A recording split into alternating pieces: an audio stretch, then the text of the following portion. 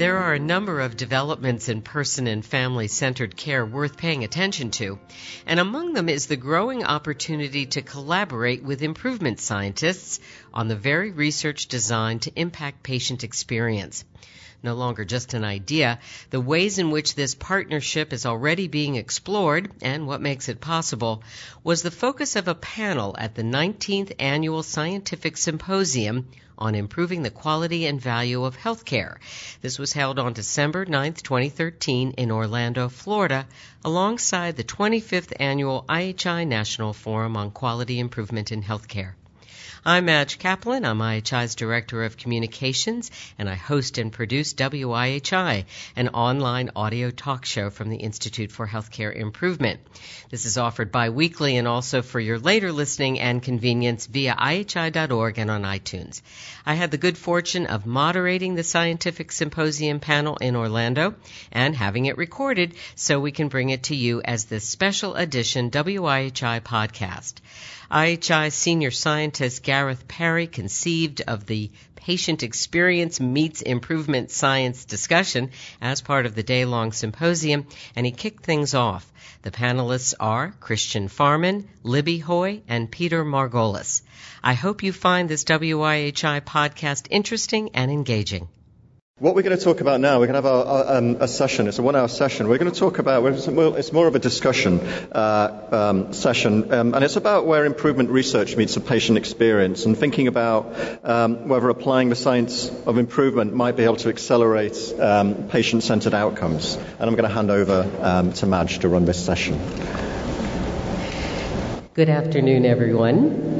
I'm Madge Kaplan, and I'm IHI's Director of Communications. I also host and produce WIHI. Perhaps some of you have tuned into that, and it's a really wonderful pleasure for me to be part of this discussion today, and I thank the entire team for asking me to help moderate today's discussion. What we're going to do in this next hour could be a conference unto itself.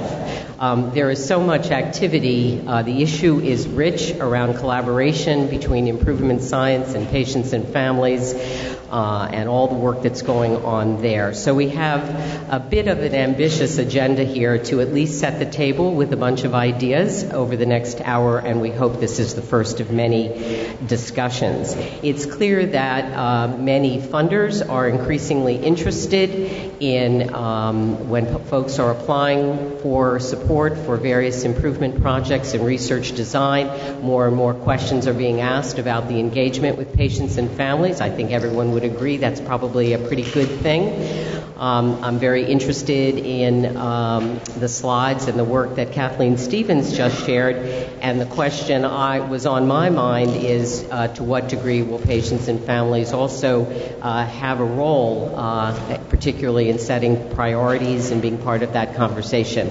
I'm sure there will be opportunities, and that may be something that could be discussed further. I see Kathleen nodding over there.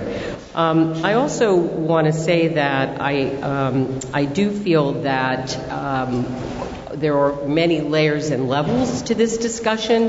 There's operational, there's cultural issues, there's the issues themselves. What are the questions? What are the concerns? So hence my sense that this could be a day unto itself.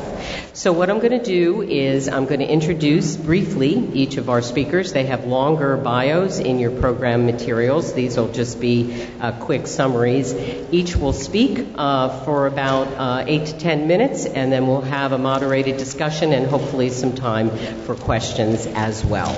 So immediately to my right, I want to welcome back to the forum Christian Farman. This year, Christian is a co-chair, so he helped with the planning as well. Christian's bio tells a bit of his story, and he's going to do an even more condensed version of that in his remarks. I'll just say that he once worked for Saab Aviatronics in Sweden, and because of his need for regular dialysis, he discovered he could play a role changing patient care. So he's now a registered nurse at a hospital in Sweden that focuses on nurse in the ear, nose, and throat clinic. Welcome, Christian. To Christian's right is Libby Hoy, founder and chief executive officer, Patient and Family Centered Care Partners. As the mother of 3 boys living with chronic illness, Libby Hoy has years of experience navigating the healthcare system from the perspective of a patient and caregiver. She's been sharing that experience with healthcare organizations that are seeking to evaluate, initiate, and sustain patient and family-centered care programs in Southern California for the last 15 years. Welcome, Libby. And to Libby's right is Peter Margolis. Peter Margolis is professor of pediatrics and director of research at the James M. Anderson Center for Health System Excellence at Cincinnati Children's Hospital Medical Center. His work encompasses the application and study of quality improvement methods in a broad range of areas that include primary and subspecialty care, communities, and public health settings. Dr. Margolis is principal investigator of an NIH roadmap transformative research grant on redesigning systems for chronic illness care. Welcome, Peter. All right, so let's turn it over now to Christian. If you have questions, thoughts that occur to you about inclusion, about priorities, about what questions we should be asking, about pathways for a collaboration like this today and how that can continue, jot them down. Even if we don't get to all the questions at the end of the hour, perhaps that you'll be able to speak to some folks as we go along through the rest of the day. So Christian, over to you. Yeah, thank you. Can you hear me? Yeah. I'm here today to give you an example of what we have done back in Sweden for the patients in in-center dialysis clinic. And I was after 5 years with a fully functioning kidney. I went back to dialysis in 2005, and I met a nurse at this dialysis unit, and we pretty much changed the paradigm together on this in-center dialysis unit. We sort of created a new paradigm and introduced a new approach to the patient, to see the patient as a kind of person in front of the disease, and we developed a new learning model, and we also looked at the patient as equal partner and worked with a partnership together. And this amazing nurse, Britt-Marie Bank, she was really good because she dared to think outside the box when I went to the clinic at the time. And for you to know what I will give you some idea of how it is to be a dialysis patient. So it's life supporting treatment, and it takes 4 or 5 hours a day for three times a week, and it's lots of fluid restrictions and also food restrictions, and you have to be you are really stuck in the moment, so to speak. So I'm go further here. So when I met Britt-Marie at this unit back in Sweden, I was a pretty demanding patient because I asked her to help me to manage my own dialysis, and I also knew that I needed an optimal individual dialysis because I had studied and researched a lot during the 5 years since I received my first kidney. So I knew that I needed more than 3 times a week to have a normal life, and that was really crucial for me. So I also asked her to be fully involved in my treatment. And we started with the basic things, the basic hygiene routines, and also I needed structure and order, so to speak, and we did the priming of the machine and put the hoses on and stuff like that. So that was the easy part for me as a technician from the Swedish aerospace industry. Yeah, and we proceeded with the medications and also injections and syringes, learning to do that in a proper manner, so to speak. And also good documentation, but I was really used to that in the aerospace industry because everything is documented properly there. So that was a piece of cake. So we proceed and towards another step to independence. And what we did here was a lot of people in the healthcare industry says like, this is dangerous, he's going to kill himself, because learning to handle the access to your bloodstream is very dangerous. And they also talked about infections and stuff like that. So she listened to me, and I said, why don't we do like we're doing in the Air Force industry, like we're doing things on dummies first and then go to the real stuff. So we just taped it up here, the CV catheter, a dummy beside the real one, and I practiced on it for about 4 hours, and then I go from there to the real one.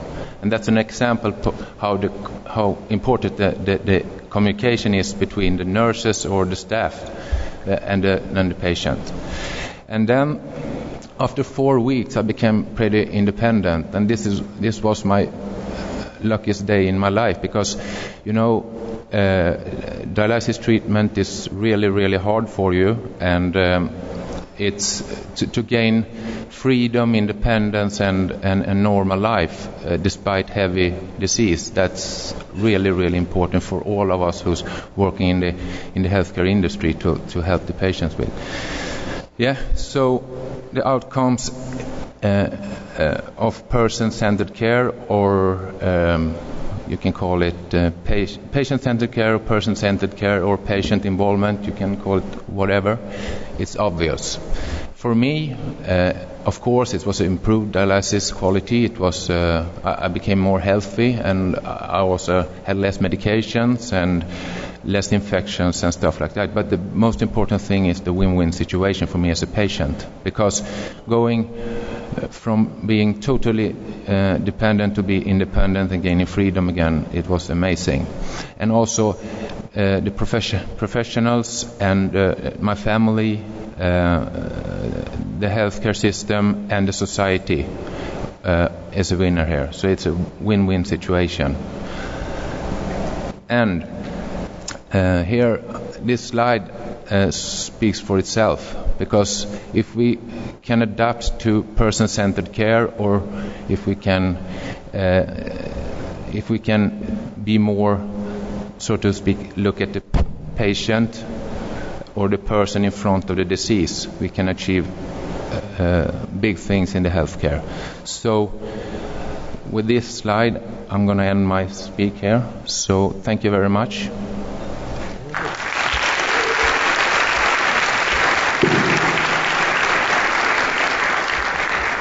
Thanks so much, Christian. All right, well, that sets things up very nicely. I think for Libby, one theme that I hear here, of course, is all the strengths and knowledge and skills that patients bring to solving a lot of problems. And I think we'll be hearing more about that with everyone's remarks. So, Libby, go ahead. Thanks.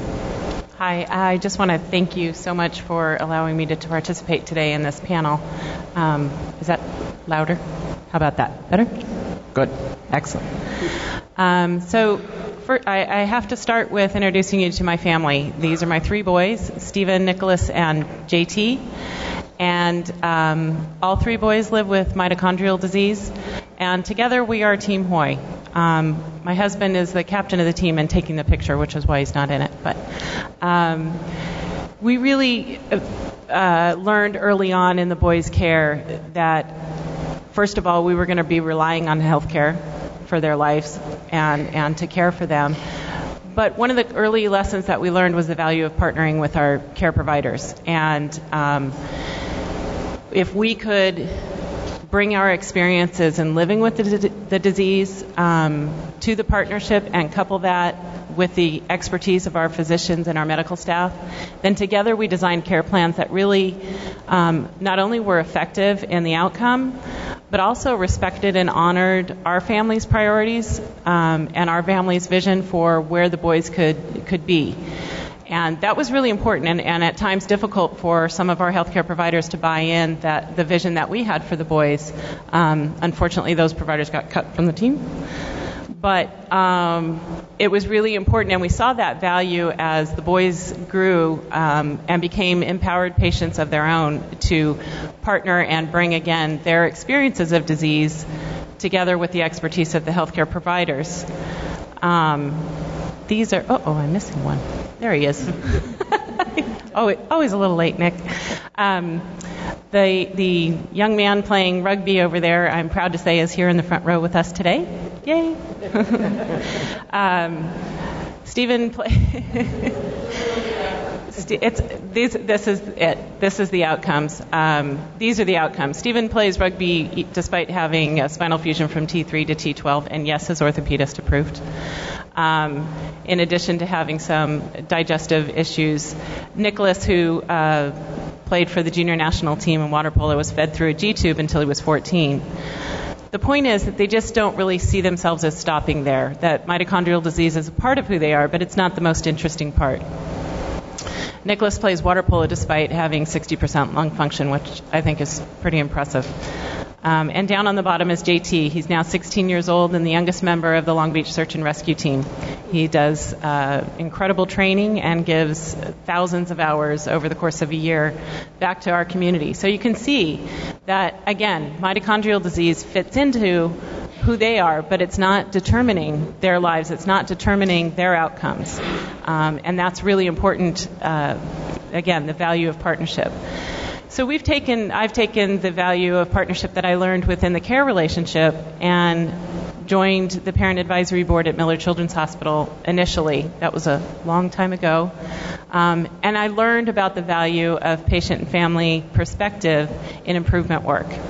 And it's a really important point that we bring a different perspective.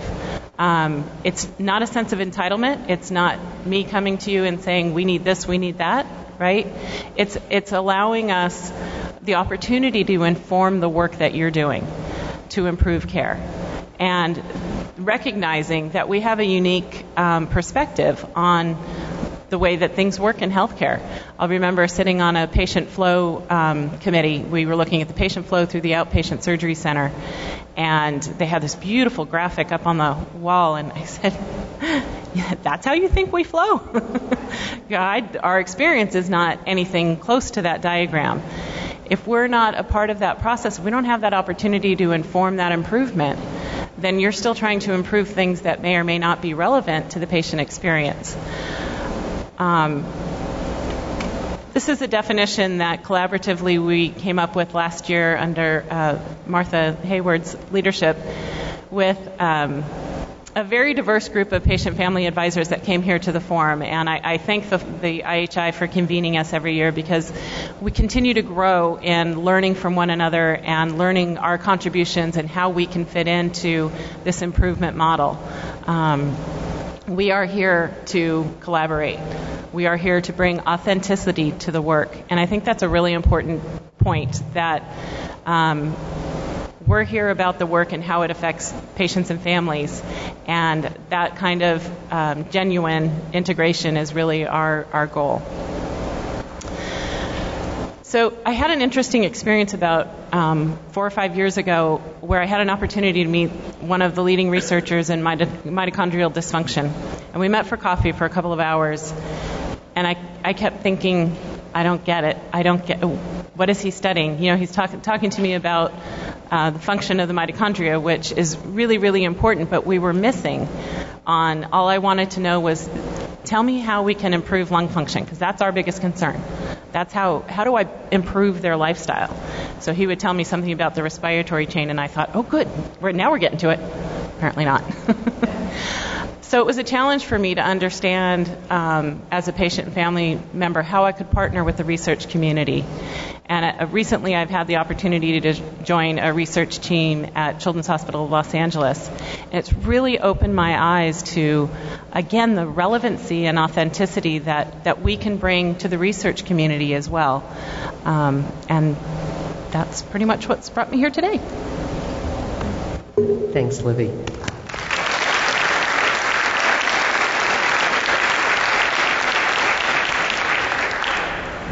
I think this theme also of becoming almost embedded so that you're already part of a whole process and therefore perhaps starting to close the gap between what the improvement work might be in an organization and tapping into patients and families because they're already there is an important one. I also want to say that Libby, Hoy, Martha, how many patient-family advisors are here at the forum this year? 37 patient-family advisors, those who would identify as such and are part of a network. There's a lot of overlapping roles that people are playing here in that capacity, including Christian here as well. So again, I think we're slowly trying to build that greater visibility and hopefully you'll have opportunities to have some of that engagement while you're at the symposium and through your time at the forum. All right, I want to next turn to Peter Margolis. Fascinating work going on under his auspices, and it's really gets right down into the almost sort of laboratory with all kinds of patient and citizen scientists, it seems to me, as a result of the medical issues they're dealing with. Go ahead, Peter. Okay, thank you. And is this working? Can you hear me? Yeah. A little louder?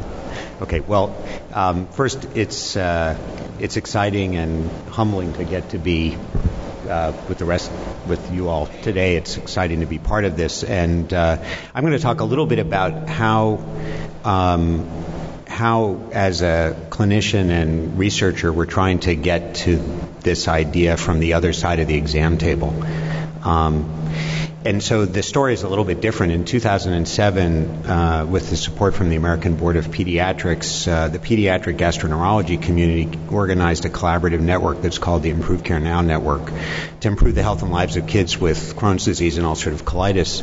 And we designed the network as a pilot for the board's maintenance of certification program, a program that focused on large-scale data sharing, effective use of technology, and training in quality improvement. And over the last 6 years, the care centers have collectively increased the rate of remission for kids with the disease from around 50 to 77%.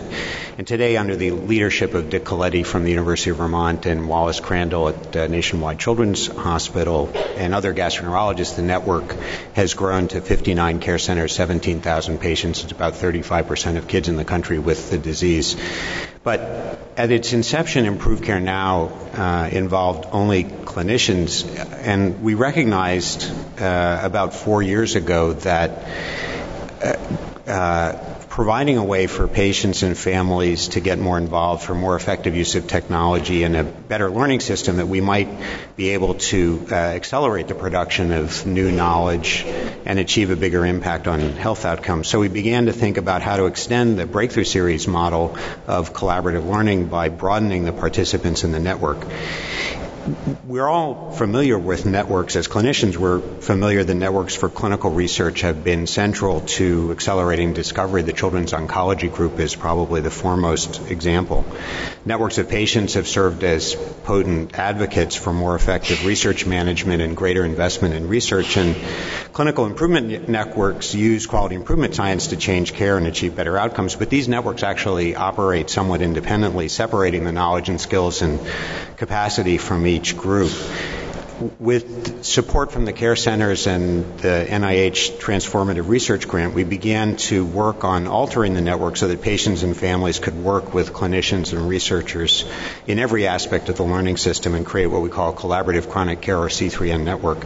And the C3N framework is an example of what's now of an economic or organizational model that is known as network-based production.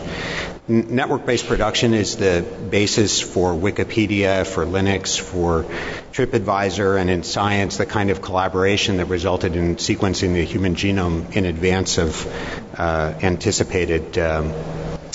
anticipated completion. This idea of cooperation and collaboration isn't new. Humans have cooperated since we hunted in groups as cavemen. Most of us have participated on the PTA, but cooperation at the massive scale is possible because of advances in technology over the last 25 years, the internet, the personal computer, that make it possible to work together at a distance. The Breakthrough Series was developed in 1994. Google was founded in 1998. And network-based production models treat contribution and generosity as an actual resource that you can design around. So we think that this way of working together can have a significant impact on healthcare. In Improved Care Now, we've brought together teams of patients and families and clinicians and researchers and innovators to work together on all aspects of designing new delivery systems, spawning innovations, doing research. The idea is to put this all together in a single system. My colleagues, Michael Said and Lisa Opapari, have written that in a network-based production learning health system, engagement is the extent to which an individual takes part in the production of information and knowledge and know-how. And it's not just about your own health, but the health of the community. And in this way, engagement applies to not only patients and families, but clinicians and researchers. So what does network-based production look like? How many of you have ever posted a note on a review on TripAdvisor, or liked a restaurant that you went to, or participated in Wikipedia making a comment? Okay, a lot. And how many of you have ever posted your latest improvement tool on a website that everybody else in the room could use? Only fewer, mostly. So I want to show you an example. A team of volunteers in the network created a website that looks a lot like Pinterest, where patients and families and clinicians could post videos of that they thought might be useful to others. I have a couple of videos that I'd like to show you. The first is an example of sharing know-how. It's a video that was produced by a 9-year-old named Zach Wall. Zach has Crohn's disease, and he uses enteral feeds to control his disease. Enteral feedings are the first-line therapy for IBD in Europe, but they're not used very much in the United States because, despite significant evidence that the approach is equivalent to immunosuppressive therapy that is much riskier and much more costly. The problem is the kids need to learn how to put an NG tube down every night so they can do their feeds, and it's kind of frightening. So I want to if you can just play the first video of Zach's demonstration. Hello everybody, and YouTube. I would like to show you, well, I have Crohn's disease, as you know from my first part. But I've upgraded my 2 feeds so that I can actually do it myself every single night now. And, well, I want to show you. So, if you didn't see my first part, go see it, or just watch right here. I'll show you how you do most of the stuff. So this is the nasal gastric tube. Am I saying that right? Nasal gastric tube and nasal gastric tube. Yeah, now I said it right. So this is the goop that you have to put a lot of it on. What is that goop actually called, Dad? Step 3. Hold the tube near your nose so you get the smell of it. And then you'll get relaxed and you can put it down.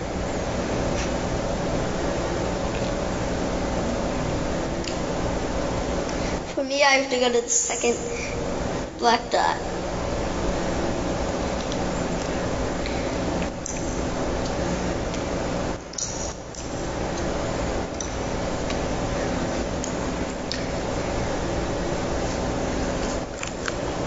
So now we tape it to my face.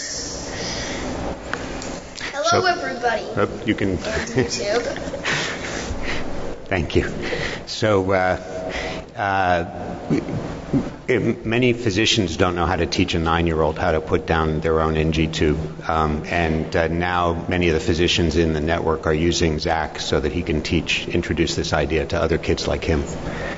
He's a kid that I'd like to have for my own son. So let me show a second example. This is from a patient who's been working on a research team as a collaborator. My colleagues Ian Eslick, Heather Kaplan, Shahzad Saeed, and Jeremy Adler, who's here today, are creating what they call a personal learning system that allows patients to track data over time and design personalized experiments with their doctors. And so this is a video from Alex Jofreit that describes his own experience designing and running his own experiment with his doctor. My name is Alex Jofreit. I have Crohn's disease. I was diagnosed at age 9 and am now 17 and a senior at Milford High School. I am thankful to be a part of Improved Care Now. I used PLS after my ileostomy reversal surgery. My doctor and I wanted to reintroduce foods into my system and see how those foods would react. PLS made it very easy to interact with my doctor. He and I, using PLS, we could talk about how I was feeling very easily because PLS uses a system of tracking, which is live time data, and he would know exactly when I was feeling and how I was feeling at that exact time. You interacted with the system by entering your data in by cell phone text messages, so they would send you a survey via text message, and then I would respond to the text message. So when I would try a different food, they would track how many times I went that day to see if it escalated every time I ate a new thing, or if I was having more tummy cramps or more pain from that food, it would track that as well. When it comes to PLS and appointments, I would come into my appointments and he would have all my data, so we would just pull it up on his computer and we would look at it together and say, oh, there's a spike, I guess that's not something that we should try again, or oh, you think you had problems but you didn't buy the data, so maybe let's try that food again. So I think that it definitely increases your communication with your doctor, and the patient and doctor relationship is definitely better. Thanks. So I apologize for the quality of the videos. If you go to our website, you can look at them in a cleaner version. So I'll just stop there. The basic idea is that we think that this model, this collaborative chronic care research model, can make research, improving care, and impacting outcomes easier, hopefully faster, cheaper, and better by engaging everybody in the healthcare system and working together and offering what they can to the goal of improving health outcomes. All right. Thank you, Peter.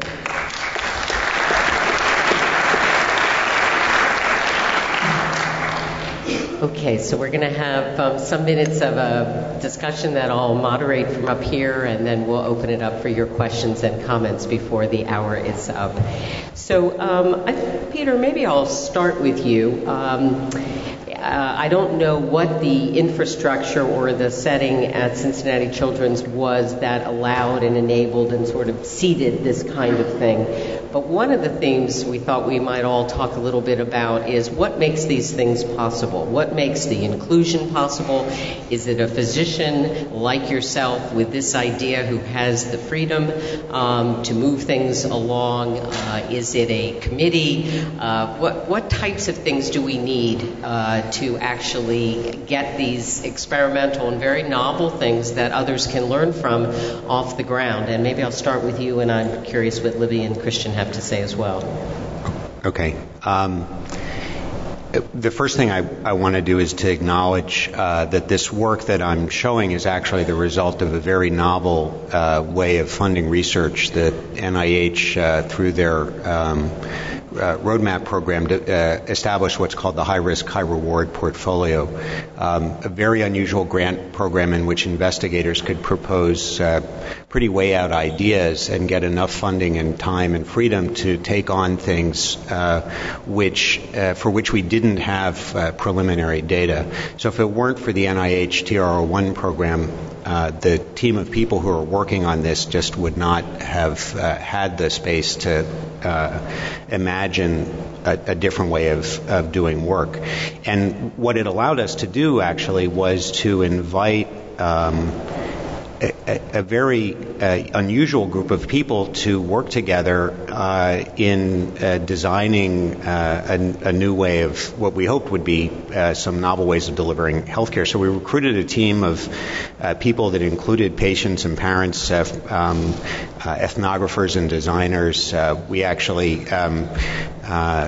sociologists, computer scientists. It's a very diverse group of people who spent about a year looking for ideas and thinking about ideas that might offer new ways of doing things. One of the things that we learned during that first year is a lot about the skills and capacity that everybody in the system has to make a difference. One of our collaborators is somebody by the name of Jesse Dillon. He's a filmmaker. He's Bob Dylan's son. He has a son who was diagnosed as having Crohn's disease, and he found us and started making films for the network to help communicate what he could do, which is help people take very complicated stories told by guys like me who tend to have pocket protectors and make them understandable to a bigger group of people.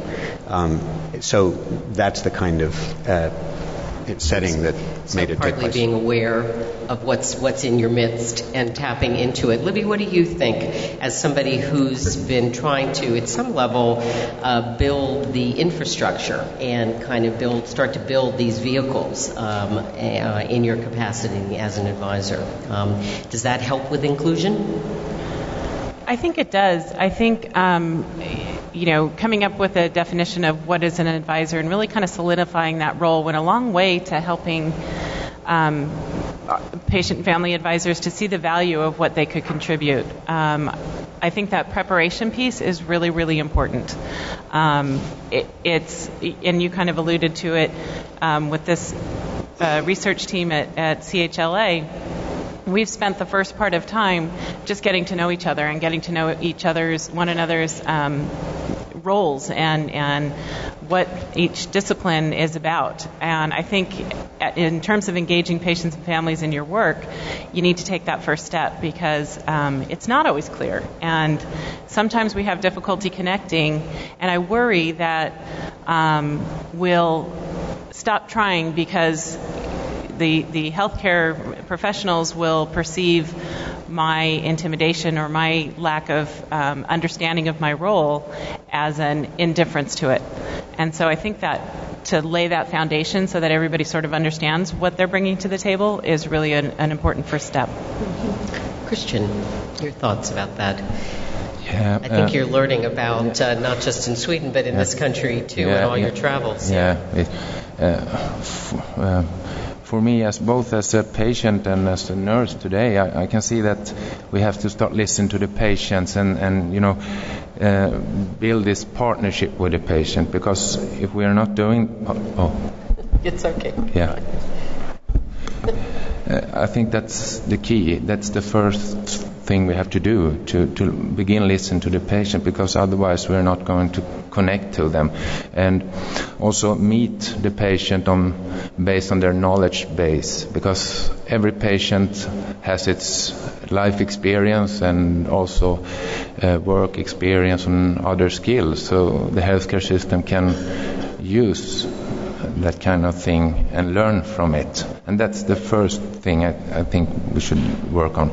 But I also have to highlight this culture problem we have in healthcare system, because it's like a big barrier when you are coming out there, because we are not. I can see that as a nurse today too, that we are working in a strange culture. We have to flatten it out, and we have to begin to discuss the hierarchies and the culture problem in healthcare. Yeah. What about the way in which, in some ways, Peter has this interesting grant, or your team, that in some ways is encouraging almost some very novel and things outside the box. Christian, on your own volition and determination, you went outside the box and you found a nurse to partner with, and then there is a disruptive innovation. and the story moves on from there. How do you think, or how so far, has the improvement community responded to something that came from that direction as opposed to something that was designed in some other fashion? Are they willing to get on board and help you with the evidence base and the spread? When they saw that this was a successful case, so to speak, they started getting interested in what we were doing back there. And today we're working together with researchers, we are working together with the professionals, the nurses, the doctors, and we also work together with the politicians and also the industry, for example, people who are making the machines for the dialysis machines. So I think when you look at the benefits of it, people are really interested in getting on board. Yeah. You were just recently in Texas. Would you say the receptivity was good? Yeah. Really. Okay, so we'll be hearing more about this, perhaps. Yeah.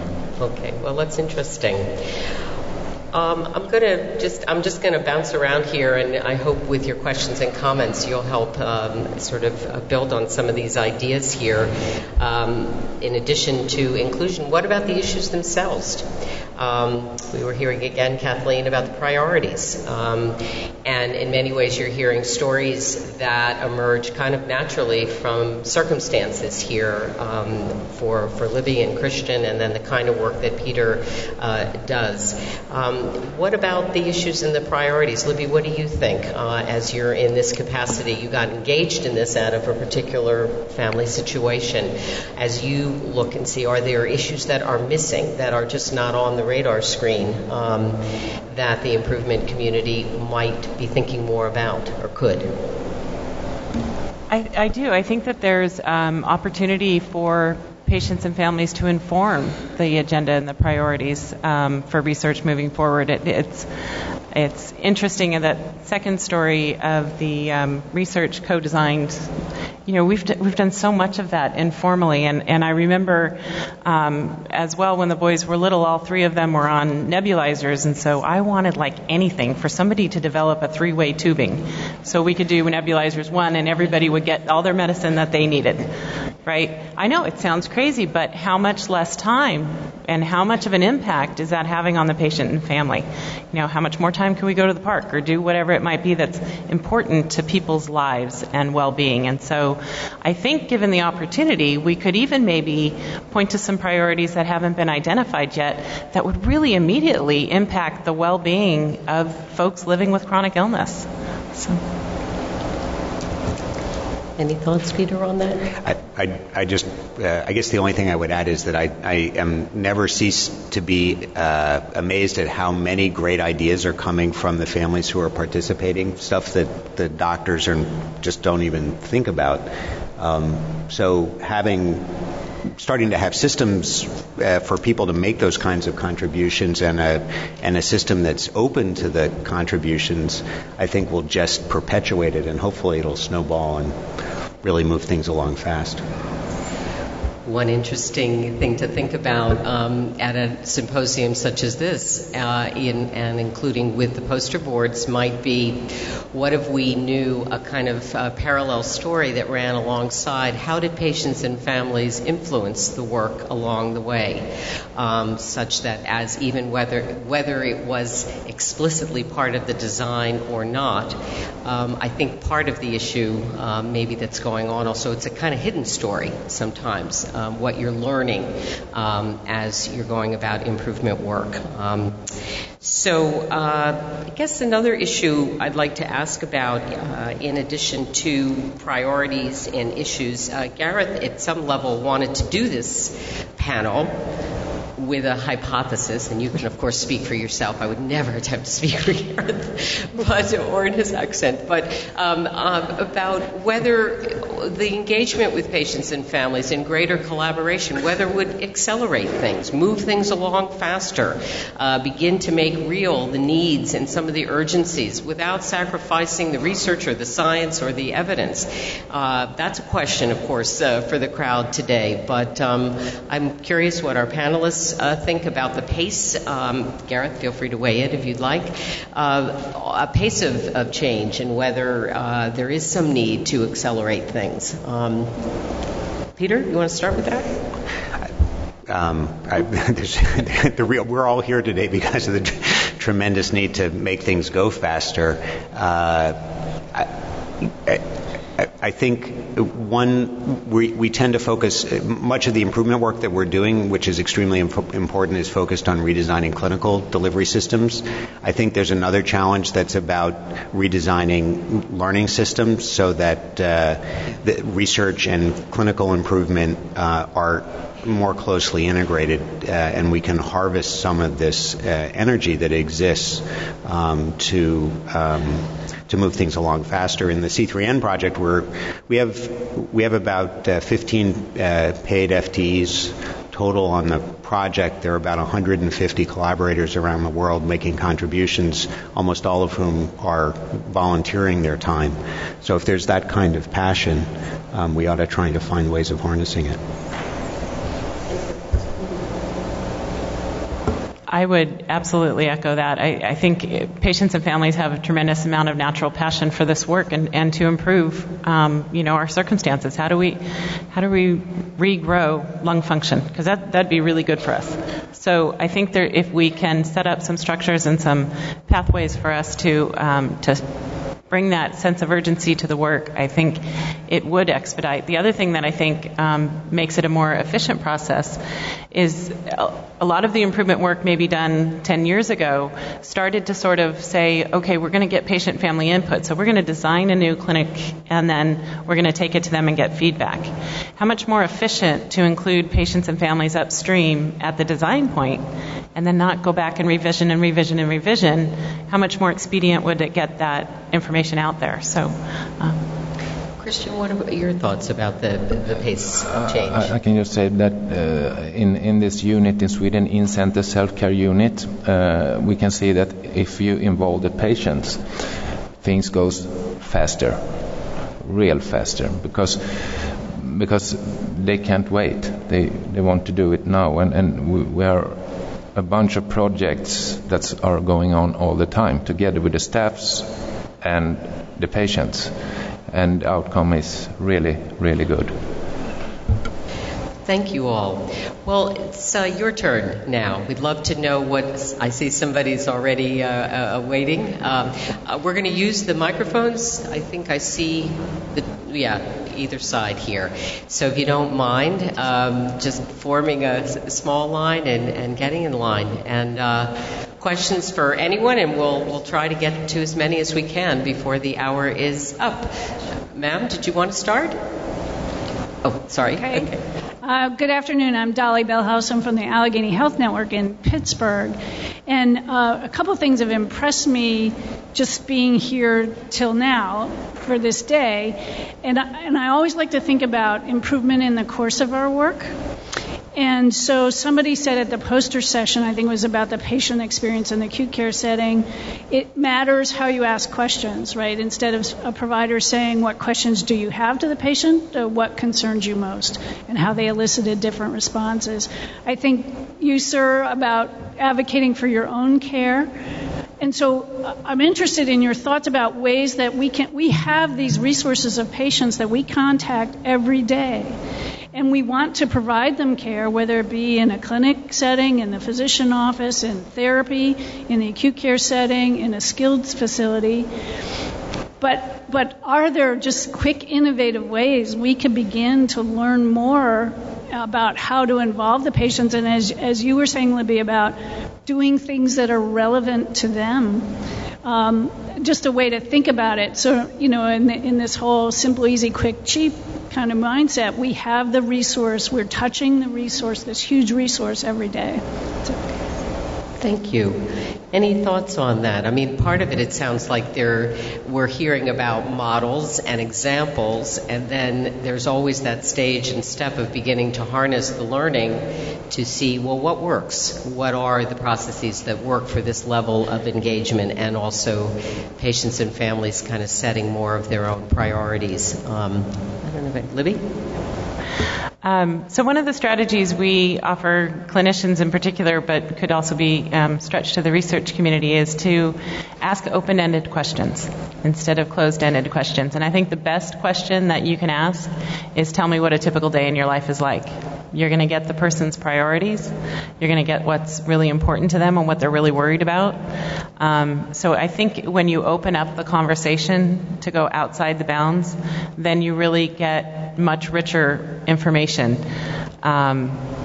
Stephen was involved in a traumatic accident his freshman year in college, and when I got to the hospital, the trauma surgeon met me at the door with a cup of coffee and said, "Come in, Stephen's stable right now, come in and tell me everything about Stephen and what mitochondrial disease means to him." How much information did he get? He took me from chaos to, okay, I've got a job here to do and I need to engage. So I think open-ended questions is a strategy you could definitely try. Thanks, Libby. Christian? Just give you an example of how important this communication is. It's like when you have a dialysis patient on the bed and you have the machine just beside, and the patient are coming in, and for them everywhere on lots of dialysis units, patients coming in, put their arm there, and people are doing what they're doing. They are tapping on the machine and they don't communicate with the patient. But what you actually are doing when you're tapping on the machine and adjust it is like you're doing things in the body on the patient, but you don't communicate. How can you improve the quality for the patient if you don't communicate when you're doing things in the body for the patient, but outside, so to speak? So start communicating with the patient. Yeah. So I guess as I'm hearing these things, I'm sort of using the lens of this panel today, and I'm thinking, well, that would be an interesting improvement project or something. The person who's carefully trying to do a lot of inputs and do that carefully and focusing a lot on the precision needed there, as well as, and there's an awful lot of this in our lives right now, including in healthcare, being able to relate to you as the person for whom this is all for. So these are interesting ideas. Yes? Paulo from Brazil, and I'm interested to hear, because I'm a physician and you're trying to say this is our knowledge. We know what is better for the patient, not the patient. So my question is, how we can educate the caregivers for them to feel confident that the patient can do it. The patient can take care of the course of the actions in taking care of himself. Interesting, Peter. I don't know. How about speak for all your colleagues who feel that they have all the answers? How do you break that down a little bit, or how do folks get used to it? I think we just have to be open to the idea that we have a lot to learn. One of the things that we're observing is that when we create tools that enable physicians and patients to actually get more granular data about what their experience of illness is, everybody starts learning a whole lot more, because we're all overlooking important changes in experience of living with a disease that we didn't even know about. So when patients come in to see us, we ask how they're doing. They remember what happened the last 3 days, but they may have forgotten what happened the last 6 weeks. And now that we're starting to create tools that make the last 6 weeks of experience visible to everyone and have with time to reflect on it, the whole conversation starts to change. Okay, thank you very much for that. Yes, sir. Yes, my name is Jeff Lewis. I'm from Nationwide Children's Hospital. I actually work with Wallace Crandall, and his group is a part of the collaborative.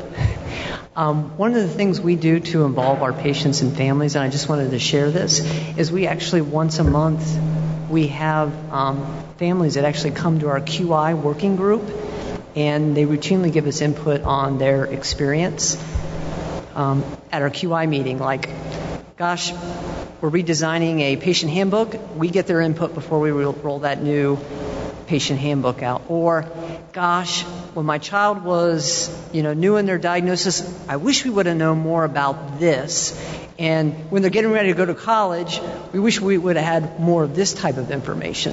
So that as new patients come, we're able to make changes in our processes to improve the experience. So just wanted to make that comment. Thank you very much. Okay, very good. Go ahead, Libby. I just wanted to add to that. That's exactly, how we get healthcare to open the conversation and embrace the reciprocity that can be established between patients and families in healthcare. And it's by setting that stage, I don't know where the other gentleman went, but it's by setting that kind of a collaborative stage that we will engage patients and families, that they will then become educated. Any more questions or comments at all? Anyone else out there? Yes? Yes, my name is Duncan Newhauser. I was interested in comments about the website patientslikeme.com and the capacity they have for patients to collect their information.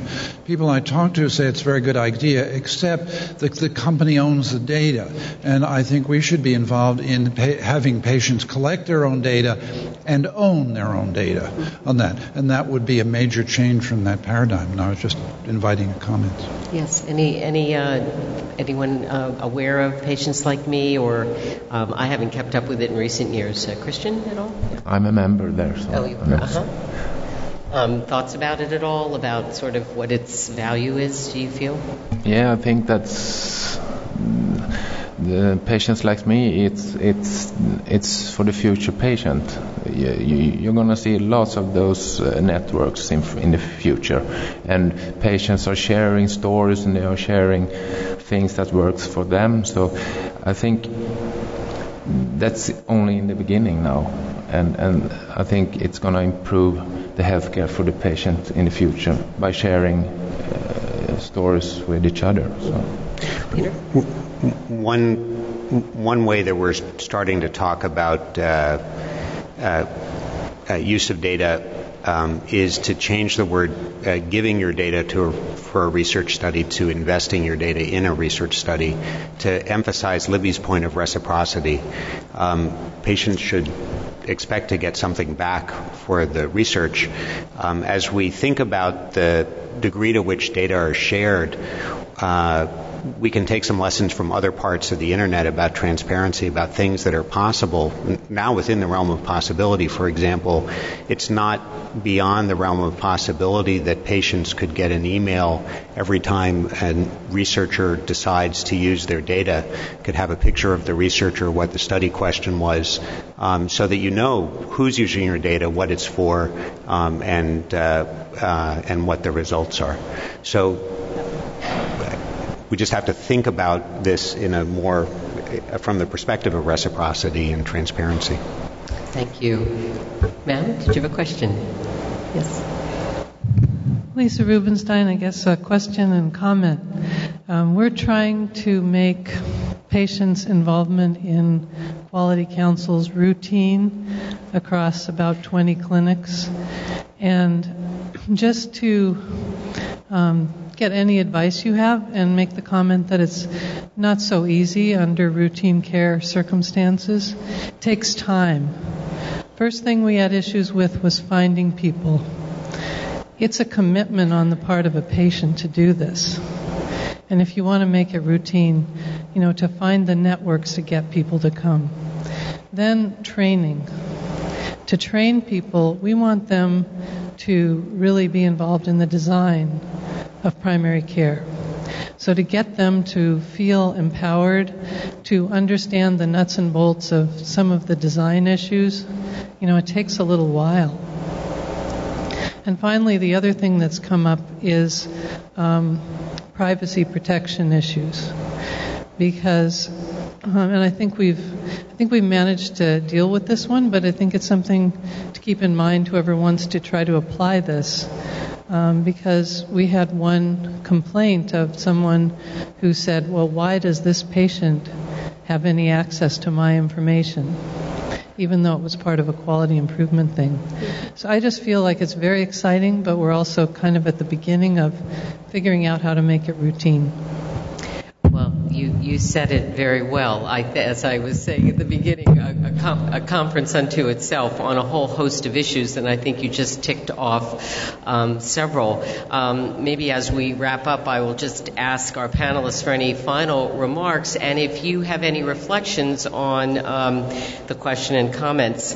One thing that strikes me about how you were describing kind of the ambitions, it made me think, well, are there ways to maybe start smaller and more nimble, and in settings in which maybe the learning curve isn't so steep for the recruitment and the training, etc. Peter, obviously you've got a kind of novel, almost like a hothouse of folks and patients who are sort of testing things perhaps with support, but also on their own, and maybe that's a model that needs to be thought of as well as we go forward. But any comments on that, and maybe some final remarks? Peter, why don't we start with you? Okay, sorry.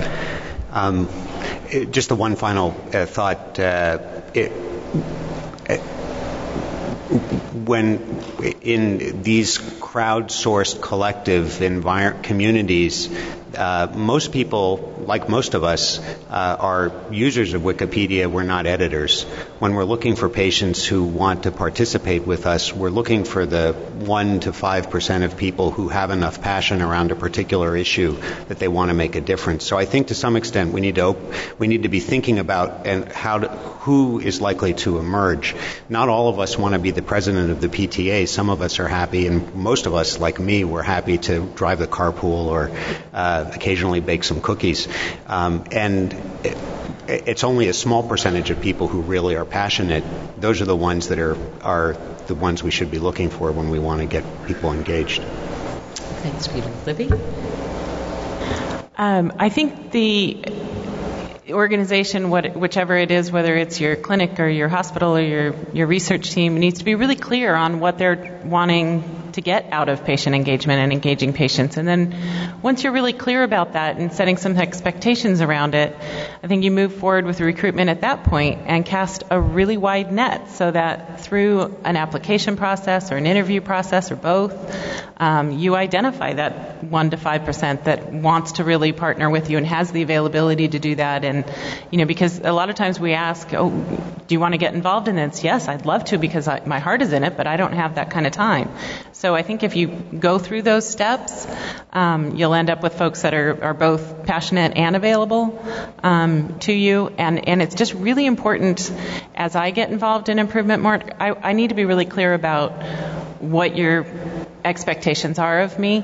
And so you need to be clear of that. And I think that sort of helps you get to that mass of people that you need. Thanks, Livy.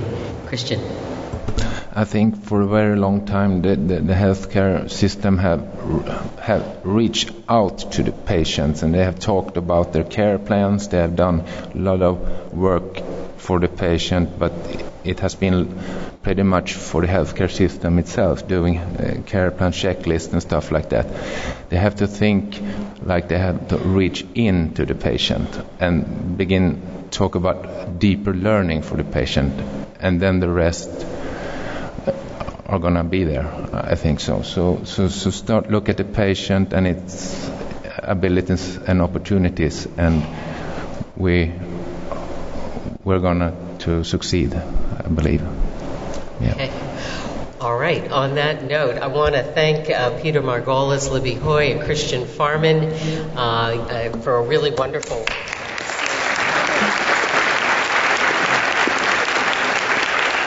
They'll be around if you have further questions, and thank you all. It was wonderful to be able to participate in this. Thanks a lot. And I'm also going to thank Madge for hosting that all for us. Thank you. You've just been listening to a special edition WIHI podcast recorded live at the 19th Annual Scientific Symposium on Improving the Quality and Value of Healthcare. This was held on December 9th in Orlando, Florida, alongside IHI's 25th Annual National Forum on Quality Improvement in Healthcare. For more information about this podcast and related resources, check out the WIHI archive page on IHI.org. The WIHI homepage lists all upcoming programs. The people who help make WIHI possible are John Gothier, Alan Olison, Vicki Minden, Jameson Case, Jane Rossner, Val Weber, Matt Morse, Mike Sweeney, and Jesse McCall. It's my privilege to host a program that's about spirited learning and improving health and patient care most of all. For the Institute for Healthcare Improvement, I'm Madge Kaplan. Good day.